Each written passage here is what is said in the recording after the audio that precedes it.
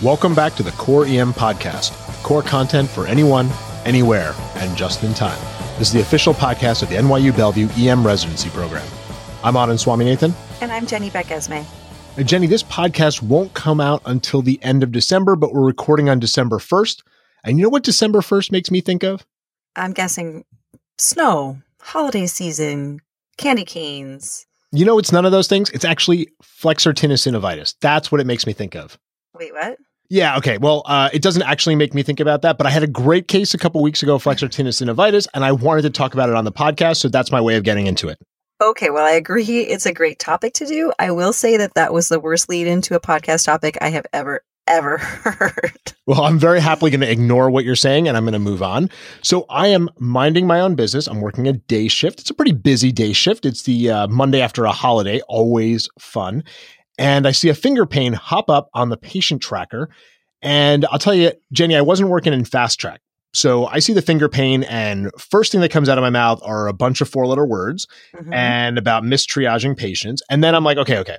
What are the things that I have to be thinking about before I go and evaluate? What are the differential diagnoses that are kind of running through your head when you hear finger injury? Okay, so if there's trauma involved, I'm obviously going to be thinking about fractures, ligamentous injuries, crush injuries, subungual hematomas, and then also just your run-of-the-mill strains and sprains and things like that. If there isn't any evidence of trauma, I'm going to be thinking of infectious causes, so cellulitis, paronychia, felons, and of course, the dreaded flexor tenosynovitis. And of course, this brings up 2 points to get into. One was that the triage nurses are smart and they know what they're doing because this patient didn't have just a simple finger injury. And two, is it pronounced felon or felon? I say felon, but I do too. I could have been doing that wrong forever. I don't know. I've always been saying felon as well, so we're going to stick with it. Okay, now, it's felon. Our particular case was an atraumatic finger injury, so I'm focused on all of those infectious things when I go in the room. The other ones that I add are things like the vascular causes like Raynaud's, which I've seen twice, but both of the patients already had diagnosis of Raynaud's and they came in with finger pain. So pretty unusual, but something to think about. Now I walk into the room and there's a 40-year-old woman. She's got a history of diabetes and she's clearly uncomfortable. Her left third digit is red and it's swollen and it's warm. And my initial thoughts are, this is a cellulitis. It's a simple cellulitis, no big deal. But what differentiates the cellulitis from the flexor tenosynovitis? Well, cellulitis is simply an infection of the skin, whereas flexor tenosynovitis is an infection of the flexor tendon sheath. So we're talking about a much, much deeper infection here. While most patients with cellulitis will clear up with some antibiotics, flexor tenosynovitis often requires surgical management. So clearly then it's going to be important for us to distinguish these two because we don't want to give the flexor tenosynovitis some antibiotics and send them home. There's clearly going to be some morbidity associated if we don't make this diagnosis, if we don't figure this out. And much of that is going to be in decreased functionality of the finger, although you can progress to deeper infections as well. So how do we make this diagnosis, Jenny? Well, it's a clinical diagnosis. There are 4 clinical signs that make you think about the diagnosis, and they're often referred to as the navel signs. K-N-A-V-E-L. I don't know if I'm saying that right, but I think I might be. Yeah, I'm not sure about that one either. We're going to put that with felon. It's either navel or canavel, and somebody will call in and correct us. Canavel, even. Canavel? Oh, God. Someone's going to tell us. Somebody's going to tell us the right pronunciation. But what are those 4 clinical signs we have to be keyed in for? So first, tenderness along the course of the flexor tendon. Second, symmetric swelling of the finger. So this is often called that sausage digit. Third, pain on passive extension of the finger.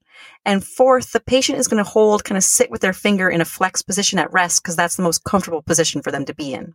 Now, I love a good clinical diagnosis. And as always, it's important to note that it's unlikely that the patient's going to have all 4 clinical signs. Those aren't always going to be present.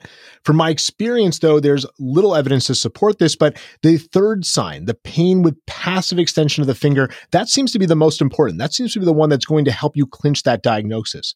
Now, going back to our patient, she actually exhibited all 4 signs. The finger was quite swollen. It was held in flexion. She had any pain with palpation of the digit and any attempt at extension, that passive extension. She had excruciating pain. So it's a pretty clear-cut case, it sounds like. So were there any labs or tests that you did to help you catch this diagnosis or clinch this diagnosis? There's no real gold standard diagnostic test. And again, this is a clinical diagnosis that you have to make. But like with all infections, there are some things that we can look for. There's some labs that our consultants are going to ask for. So the patient did have an elevated white count, and that's pretty common in these cases. As in many soft tissue infections, CRP and ESR may be elevated, but those are non-specific markers, so they can't necessarily clinch the diagnosis for us. A plain x-ray is helpful, especially if you think there's an underlying fracture or a retained foreign body, because some of these patients do have minor trauma associated with the infection. And I've seen that a couple of times with IV drug users where they've got a retained needle. If you think there's an abscess in the hand, the ultrasound can be useful, or if you're not as good with ultrasound, you can get a CT. MRI can be diagnostic, but let's be honest, it's typically not necessary to make the diagnosis.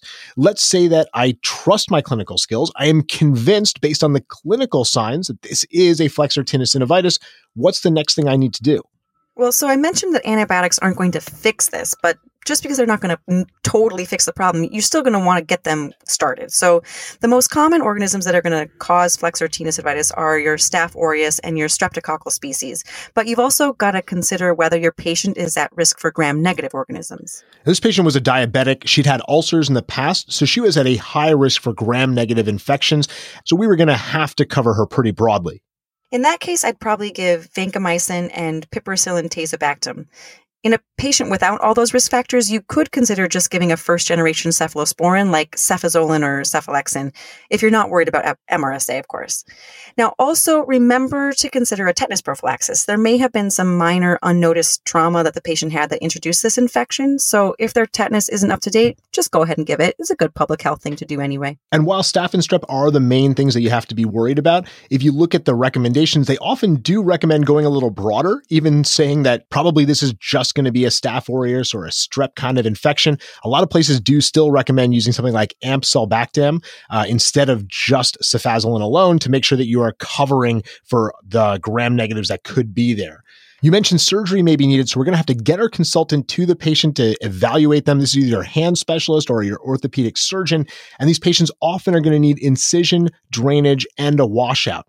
Most of the time, they're going to give the patient 24 hours on antibiotics to see if they improve on their own, but often that's not enough and they need a trip to the operating room. And so all of the patients that I've seen where I'm really worried about this, the consultant admits them to the hospital, starts them on antibiotics, and then sees them a little bit later, either later that day or later in the morning, and then makes the decision about going to the OR. Jenny, how about finishing this up with some take-home points? Of course.